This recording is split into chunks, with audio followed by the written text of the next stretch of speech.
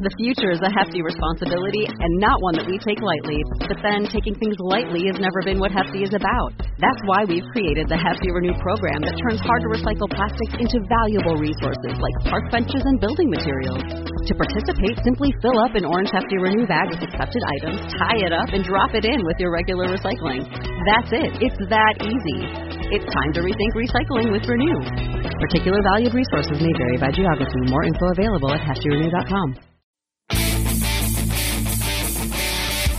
Hello and welcome to the Green Industry Podcast, your guide for growing lawn care and landscape startups into a thriving business. This show is dedicated to helping you improve your business and achieve financial success. Your host, Paul Jameson, is the best-selling author of Cut That Grass and Make That Cash and The Lawn Care Advantage, Winning Strategies for a Thriving Landscaping Business. Join us as Paul shares his expertise and passion, helping you create a prosperous future. Now, here's your host, Paul Jameson. Welcome to today's episode of the Green Industry Podcast, Part 2 with Megan and Joey Coberly. We had them on yesterday's program. And if this is your first time listening to the show, welcome aboard. This podcast is all about helping you to transform your lawn and landscape startup into a thriving business. And part of what turned the table or corner, so to speak, in my business was really understanding my numbers. And John Pajak helped quite a bit with that. My friend Rich Jansen helped me understand my numbers. And probably nowadays, who's most dialed in on helping me know my numbers is my good friends Megan and Joey Coberly. So we're going to dive into the financial components of a lawn care business today. They personally oversee 40 lawn and landscaping businesses, guys ranging from $100,000 to millions of dollars in revenue. And they really understand the business side of things better than probably just about anybody that I know, because they see 40 different set of books on thriving businesses. Or businesses that are headed towards that trajectory. So if you missed part 1, you might want to go back and listen to yesterday's episode. I believe that was 1143. And today's episode, I think, is 1,144. That's crazy, Mr. Producer. We've done that many episodes, but it's transforming. There's so many stories you're going to hear today from Megan and Joey, and so many lives that are being changed. So we want to keep rocking and rolling, and hopefully this information helps you thrive in your business. So without further ado, here's my personal bookkeepers and dear friends, Joey and Megan Coberly, down in Pensacola, Florida. So what do you see revenue-wise? I'm assuming January, February are kind of low. Are you seeing, like, what month is like, man, it seems like everyone's making bank this month? And kind of walk us through the calendar year of what you, because 40 businesses, you guys see a lot. Like, what months are guys just crushing it? And what do you notice on a month-to-month basis? Yeah. February is the worst. That's everybody's favorite. Yeah. I mean, January, you still got a little trickling in, but February, oftentimes they're hurting. Yeah. And really, we don't even see the cash flow till maybe May or June. So they're working that March, April. They're bringing back up their services, but then the cash flow is really nice, more so in May or June. Although plenty of jobs have been done from March and April. January, February, slow, February being the worst. March through April is like cash they're really busy because often, it's a big cash suck. It's almost more challenging because they're ramping up with little money that they've been surviving on for 3 months. And so you have to get all your equipment ready and everything. And you do all these jobs and you haven't get paid for them yet. So April might be the toughest month. April's tough. I mean, it's tax season too. So you're paying not only your state, but you're paying the IRS. And then also on top of that, you're paying probably to it's different in every state, but every state wants, your $50 to tell you you're an active business in the state. And so it's just a lot of things coming out in that month when they haven't been paid for those March and April jobs just yet. Yeah. So, obviously they're paying laborers at that point, so on and so forth. So I would say actually in terms of, February, you feel it and you're nervous, but I think the hardest months in terms of cash are the March and April months. And then, by May, typically you've gotten sort of your process and your system down. You're digging yourself out of the April hole. Yeah, you dig yourself out of the April hole. And then July and August is the bank months for sure, from what I've seen on average. And that's in terms of invoicing, it tends to span through July and, for the most part, October, I see. Although October in certain areas is certainly ramping down if we have northern clients. And now we do winter planning now we do November this year, which helps with all the October. Yeah, October's, excuse me. We did winter planning with all of our clients that had been with us for a year to help them manage their cash flow, November, December, January, February. And so we did all of the break-even analysis. And, some guys were just like, what if I don't even care about anything, if I just want to sit around, how much money can I live off of? So it was just kind of, we made it for each unique situation. And that was a lot of fun. And it was challenging because you kind of have to do it on the fly, because you're getting feedback from everybody, but everybody really, really enjoyed that. I think it helped a lot. And it was more of a stress reliever than anything. So we'll definitely be doing that again, but plan to do the winter planning. So obviously from October to December, they're thinking a little bit about tax season. Should I make any purchases? Most of them have a decent amount of cash, although what they really want to know is, okay, how do I best allocate the cash knowing winter is coming? And, lawn care is hard because as bookkeepers, we don't own a landscaping business, but as bookkeepers, we think you're losing all your profits in those December, January, February months if you don't go get a second job. But naturally, that's also a plus for some business owners. That's why they want to own a landscaping business. And so there's different ways to strategize what that winter is going to look like. And so, October was a good month of our meetings for that reason. That's great. What's the biggest mistake that you're seeing, across the board or multiple businesses? You're like, ooh, that mistake keeps popping up. And you already mentioned the owner's pay at the top of the program, but you can elaborate on that one. Or is there any other mistakes? Another big one is paying laborers in winter. We see that really suck out cash. Well, it's just, you mean just like having them sit around and paying them? Well, there's no income in winter, but somehow. Well, we have a lot of great guys, and so they just want to pay their guys, through the winter, which, it's fine if you want to do that, but it's like you have to manage your cost of goods during the winter. So you really just need a plan with both of you that works out for your employee, because you don't want to just lay everybody off. Like, I totally get that. Right. I just mean it comes more from I want to be nice and I don't want to let them go. They might not return, but then, you're not bringing in any income and you're just having them sweep the shop, which isn't generating you any income either. And so we have seen some of that suck the profits out in the winter time. But naturally speaking, you can strategize so that you can keep those employees during the winter. It's just the fact that it has to be a strategy. Yeah, keep your sales up to this amount. Can you at least get to this amount, which is where a lot of that break-even analysis came in for the winter. The biggest mistake, man, I'm forward-looking so much that a lot of times I like to catch mistakes before they happen 3 years later.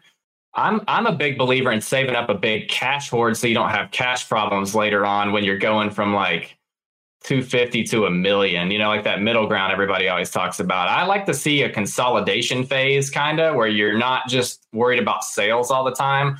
I like to see you get to a certain point where you're maximizing efficiency on one or two crews. Your expenses are kind of low in terms of the efficiency of the crew. So like all your overhead is at the lowest it would be during that revenue range before you have to add more overhead, right? So your profitability is at its highest point. You save up, just for probably a year, just save tons of money. And then whenever you're ready to scale, you got all the cash to just feed that monster. And I think that's the biggest mistake, is I see a lot of guys just worry about sales and chasing growth. And a lot of times they just keep taking out too many loans and it catches up with them after a while. So you really wouldn't have to take out that many loans if you just took a consolidation year and saved up a lot of cash. Just, save up, you could save up 40 grand, whenever you're making 250,000, everybody's running on all cylinders and you just feel like you got it going on. Once you start adding that other crew, then you got to figure that one out, figure all the routes out, figure out other workers, and you got other cash expenses with the truck and the trailer and everything. But if you got that cash, you can just kind of be at peace as you go along through the middle ground, more so than, oh man, I got to go to the bank tomorrow and get a loan so I can do this because it's going to fix this problem. And you're just running around like a chicken with your head cut off, because you didn't have the cash that your business is requiring to meet those sales numbers. So I think that's a big one, and it gets guys in debt. And, me and you, Paul, are both big believers in, the borrower slave to the lender. So, I love cash-based businesses that don't have to take out as much debt as the one that just feels obligated to all the time in order to meet the demands of their sales or their marketing department or whatever. So, yeah, that problem tends to be seen in the question of, how much would I need to make in order to pay for this? And to me, that question seems backward. Try to get closer to your microphone, Megan. Yeah, sorry, I leaned back at my seat. So that sort of problem in business comes out in the question of how much do I need to make on top line in order to be able to pay for these things? And I feel like that question is backward. It should be more of historically, how much do you make? And can my business afford this? And of course, naturally after that comes, do I need it? And so often it's this idea of, okay, I want to add an employee. I want an extra truck. I can easily get that through a loan. I need another trailer and I like this piece of equipment. Just some of those thoughts that are always ruminating while you're sitting on a mower and you own a business, of course. But then the question comes, okay, if I want those things, how much do I need to make? And seemingly, like I just said, that just is backwards thinking. Historically, you should see what your business is making and how profitable, of course, you are so that you can know exactly where to allocate that cash. Yeah. And then going back to what we discussed earlier, I can have the conversation of good debt, bad debt all day, but it really comes down to the psychology of how you spend your money, which is what we talked about earlier with the asset allocation. If you always just think that your answer is to run to the bank and take out a loan and fix your problem, you're not thinking about it critically like you should. Psychologically, if you had the cash for it, you're going to be a little more choosy. If you've got $15,000 in your pocket and you're like, man, I've only got $15,000 to work with. You're not going to go out and buy the $40,000 truck. You've only got $15,000 to work with. So you just saved, if you're thinking like that, you just saved $25,000 and you don't even have residual payments to the bank. So, and it compounds, the more equipment you just keep buying and you just keep overspending just a little bit, just a little bit on each purchase and you don't think anything of it. But if you're paying with cash, the best growth businesses that I've seen, or the healthiest ones, I guess I should say, have all thought like that. They know value. I think that's the key is you can only really learn value when you buy with cash, a lot of times. Otherwise, you're just, buying what I need at the impulse moment or whatever. Whereas with the cash, you can just sit there, you're relaxed, you can go shop around, you can use leverage a little bit on somebody because you can talk them down because of your cash payments.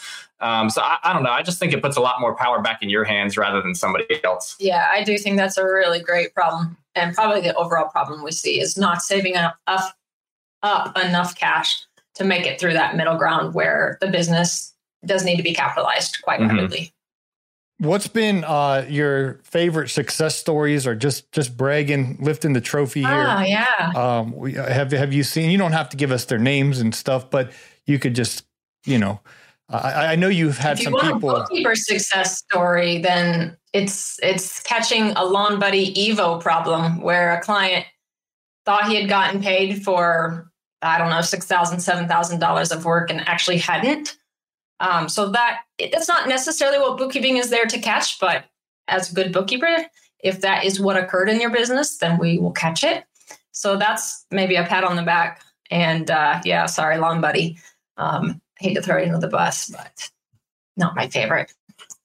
So that was a good bookkeeping story. Now, in terms of, like client and bookkeeper, if you want to brag on a client, as Joey was saying, not many of our clients are in the $1 million mark, but we do have a few, and they have all started with us. And so if we if we signed them on as clients, right around that typical mark, which is anywhere between 100,000 to 150,000, even though we have clients that are making less. But if they sign on right around 100,000, 250,000, we have several that are in $1 million, which is phenomenal for doing that in 3 to 4 years. 3 years since, like Joey said, without just doing that loan thing I was talking about, because that's another thing too, is fast scaling businesses with tons of debt. We're not talking about that. We're talking about just organic growth, which is amazing.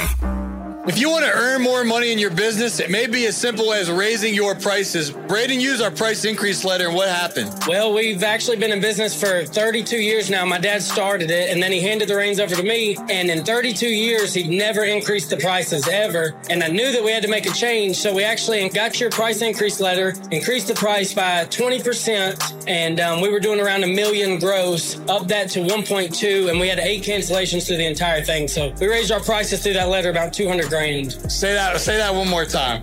$200,000 that was sitting on the table that we weren't getting access to just through a letter. So it helped us out big time. So do you think the price increase letter provided an ROI for you? Absolutely. Yeah. I mean, it's probably the best investment we've made in 32 years. That is awesome. You can get the price increase letter at thegreenindustrypodcast.com. It's a plug and play template. You just put in your information, insert date here, insert name here, and in the most straightforward, concise way, it explains to your customer why you're raising their price. It made him $200,000 each year, and then you're going to raise the price again next year. Exactly.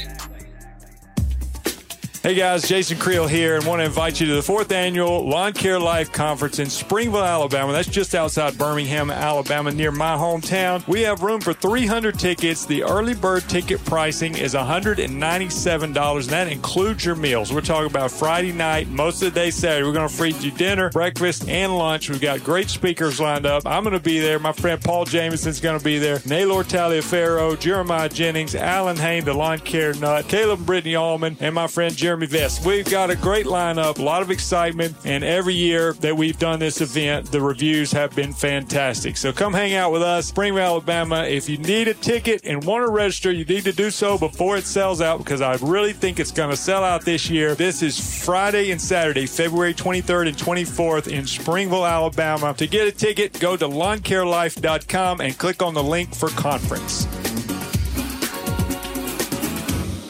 Are you looking to supercharge your lawn care business? Check out Footbridge Media. They'll optimize your online presence, manage your reviews, and provide personalized marketing consulting, all under a fixed price pledge with no hidden charges and a 90-day money-back guarantee. It's time to take your business to the next level. Visit greenindustrypodcast.com now to discover more about Footbridge Media, your bridge to success.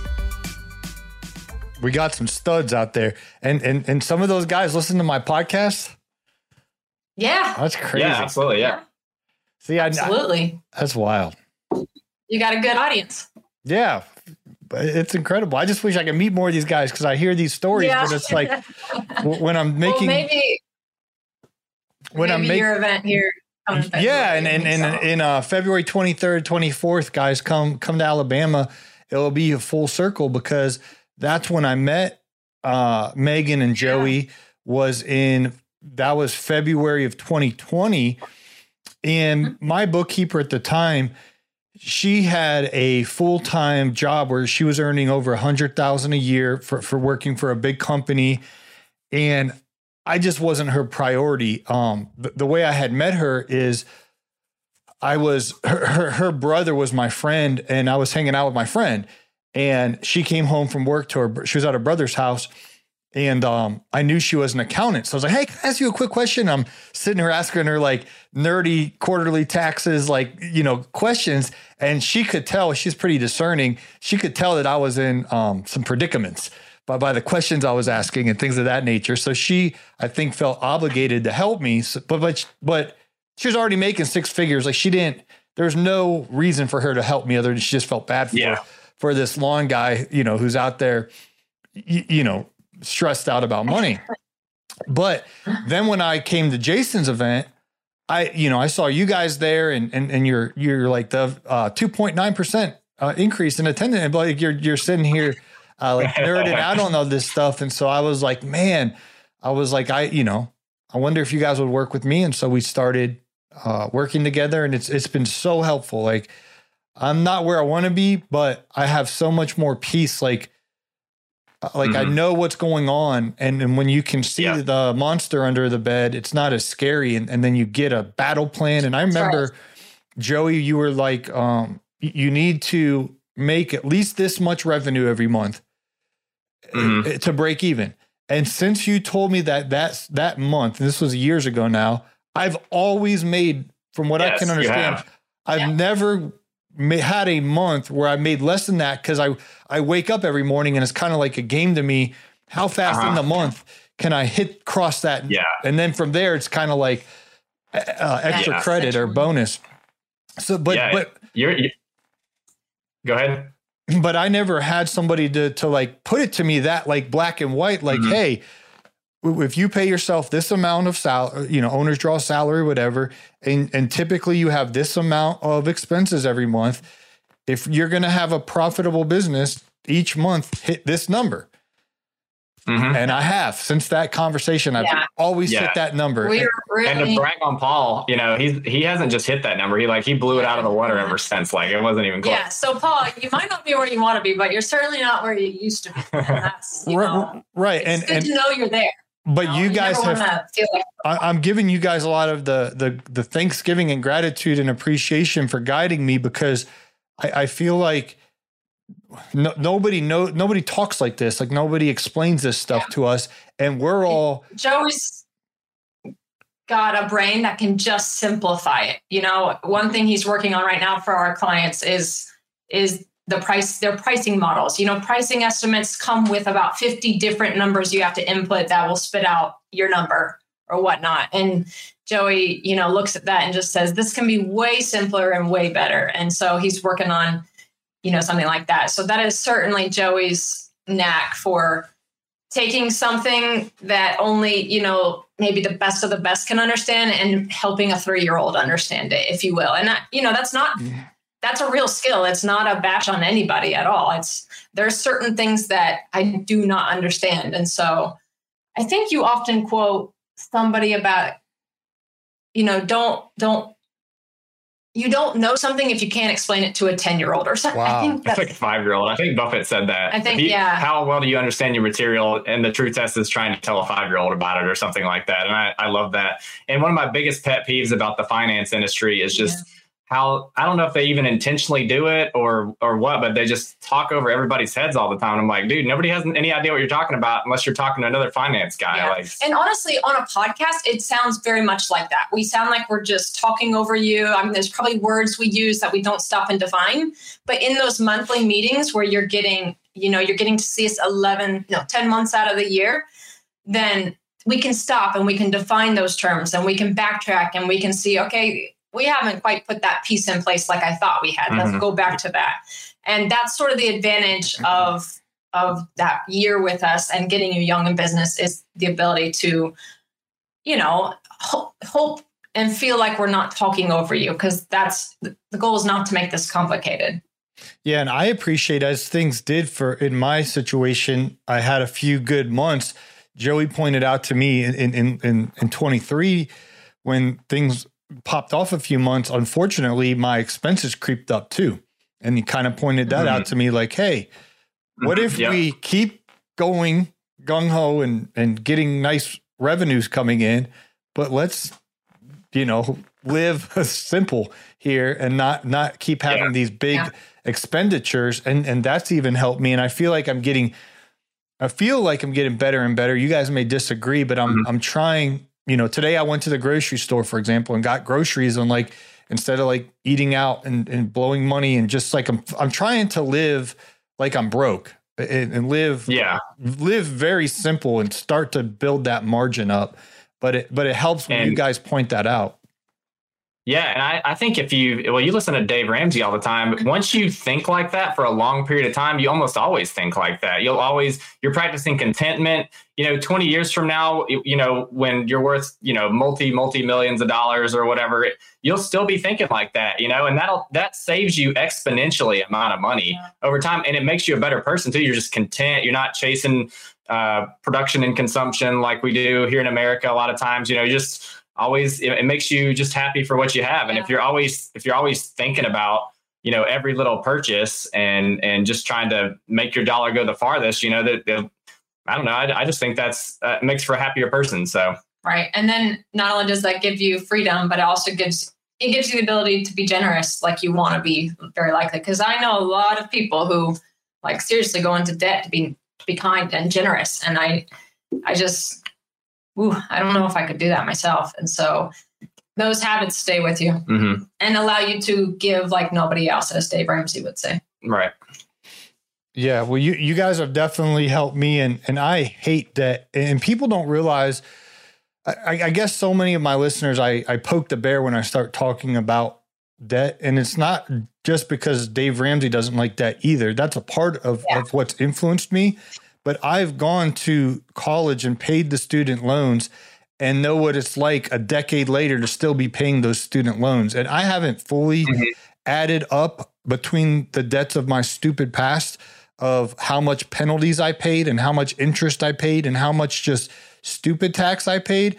But it's so annoying that I don't plan on borrowing money ever again other than possibly a mortgage. Like, I just don't like paying interest and penalties and whatever the debt stuff is. Like, I've done it. It's like I've tried it and I don't like it at all. And I just anyway, it's good. It's I was just gonna say, it's just very psychological. I can make good arguments for using debt. You know, me and Megan deal with finance all the time. Like, there is good debt and bad debt, but to me, it's the dollars work out. But it's just the psychology of how you feel as a person. You know, and some people are better at handling stress. But I think a lot of times the guys that are really good at using a lot of debt and feeling comfortable with it, a lot of times, you know, when you bring a spouse into the equation, the spouse might not feel the same way. And I want to be on the same page with my spouse, you know, so you don't want to, you know, be stressing your spouse out because of your debt that you just like to keep taking on. So you want to be on the same page there as well. So I don't know. I just think it brings a lot more peace to your home, generally speaking. I'd say probably 95% of the time. Yeah. And you used an example earlier about buying a vehicle with a loan versus debt free. And I had somebody call me 2 or 3 days ago. He called me and he's like, bro, he's like, how did you buy that new truck cash? And cause he's looking at getting new trucks or whatever. And he's like, what was it, like 40 grand? And I said, no. And I said, it was actually, I read a book by Chris Voss, I think's his name. It's about negotiating. And I called the dealership and I basically was going through the book like line by line because I was doing text first. So I like texted the whatever he said in the book. I just texted it, and I was like, okay, final offer. I can give you whatever it was, like $15,623. Like, I had literally to like, it was an odd number like that. I was like, I'll give you that plus the keys to my other Kia. I said, see you to the Kia, and $15,623. But no nonsense. Like, you can't add some fee or title fee or like, you know, a car key like fee. And then like that, I'm bringing a cashier's check for that amount. You give me the key and the title and we got a deal. And he said deal. So I went to the bank and I got a check for $15,000 and whatever number it was, it was under 16 grand. And I went to the car dealership with that $15,000 and my Kia key and title, and I gave it to him, and I got a really, really, really nice truck. I mean, people think it's brand new, like it's people. That's what it totally links back to what we were saying, where, you know, that if you don't have the cash, you just don't have much power. Like, debt sort of sucks the power from your choice and your negotiations. Whereas with that cash, you know, what people see as a $40,000 asset, and maybe it even was, I don't know what truck you have or what year or anything, but, you know, those are the types of deals that business owners with cash can find on the market because they have the opportunity, they have the cash, you know, if they have the cash. Yeah. Well, it's a 2006. Go ahead, Joey. I was going to say, it's what you're telling me is what a lot of, really wise guys in business talk about all the time. There's a huge difference between price and value. And that didn't really hit me until probably 5 or 6 years ago. And now it's just kind of like the way I think, like that truck, you got that on, you got that on sale basically, you know, with how you paid cash for it. And Warren Buffett talks about this all the time. He's like, you want to buy $1 bills for 50 cents. And he just does it over and over and over again. And then all those 50 cents eventually hit their realized value of $1. Or, you know, past that. And that's the difference in price and value right there. You know, for example, the stock market's always calling out the price of the stocks every single day. Here, this stock for this amount, this stock for this amount. And then one day, you know, it's just on sale. You know, everybody's saying, no, we don't want it at that price. And eventually it drops. and you're buying $1 bills for 50 cents. You can do that with literally everything, though. It doesn't even have to be stocks. Like the truck's a fine example. Yeah, and I paid $300 to have it like professionally detailed like a month after I had it. And it looks so new that multiple people thought it was literally like a brand new truck. It was new to me, but like they thought it was the newest model, like a 2023 Ford F-150, because it does look on the outside immaculate, and on the inside it looks like it looks brand new. I you know, I'm not a big like car person. I don't know the difference between 2023 and 2016. Yeah. Like I'm happy with what I got. And anyway, my buddy that called me, I don't know how far I got with him, because he, you know, was like, oh, I want something reliable. I'm like, dude, I drove my truck to Ohio and back with a pressure washer in the back of it. I drove it to South Carolina and back. I'm zipping up and down the United States in this thing, and it's reliable to me, and it's got a nice bed. But anyway, I could see where I only spent $15K. I could see someone just aimlessly going out to the dealership, and it starts at 43, and then they add all this and it's 50, but they don't care because they're just paying $400 a month. So they don't, or they can afford the loan payment, or they don't care because it's tax deductible. I hear that all the time. Oh, well, I hope you guys enjoyed part 2 with Megan and Joey. We're going to have part 3 coming up on tomorrow's program. Well, have you reserved your seat yet for the 2024 Lawn Care Life Conference? It's happening February 23rd and 24th at the Matthews Manor in Springville, Alabama.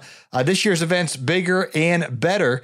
It's the 4th time Jason's doing his Lawn Care Life Conference. I was at the 3rd one. It was phenomenal, and looking forward to getting back to the Alabama.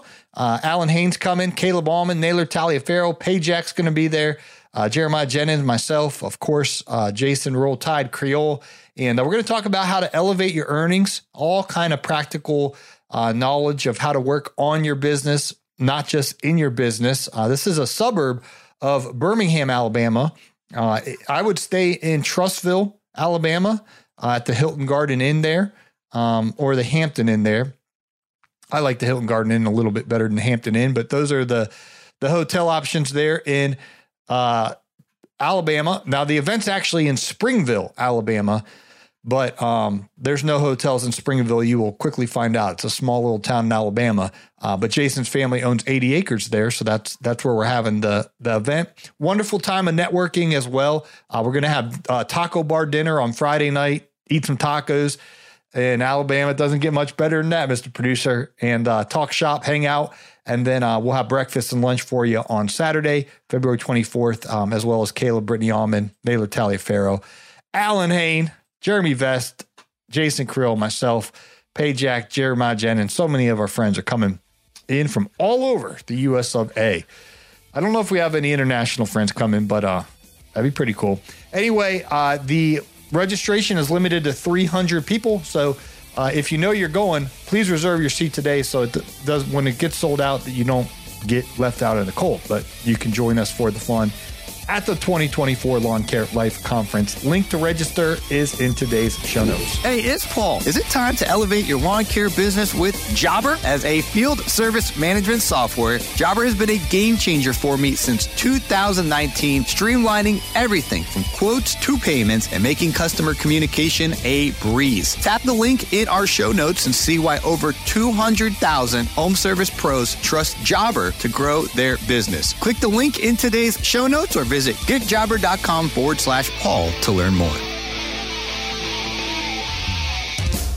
Hey, it's Marty, producer of the Green Industry Podcast. This episode is over, but check the episode notes for links to products and services that you heard about during the episode. And thanks for listening.